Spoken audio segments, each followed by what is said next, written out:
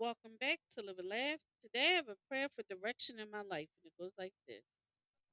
Dear Lord, I thank you that you made me the way I am. I know that my birth was not an accident. I also know that you made me achieve certain goals. I want to know my direction right now. I want to know which route I should take next. I want to be the best version of myself. I pray for your guidance and wisdom to know that what my next level route is. I want to live to please you and be an instrument in your hand. I don't want to be a liability in this life. Help me find the path that will lead to success. Keep me from decisions that will tarnish my image and destroy my life.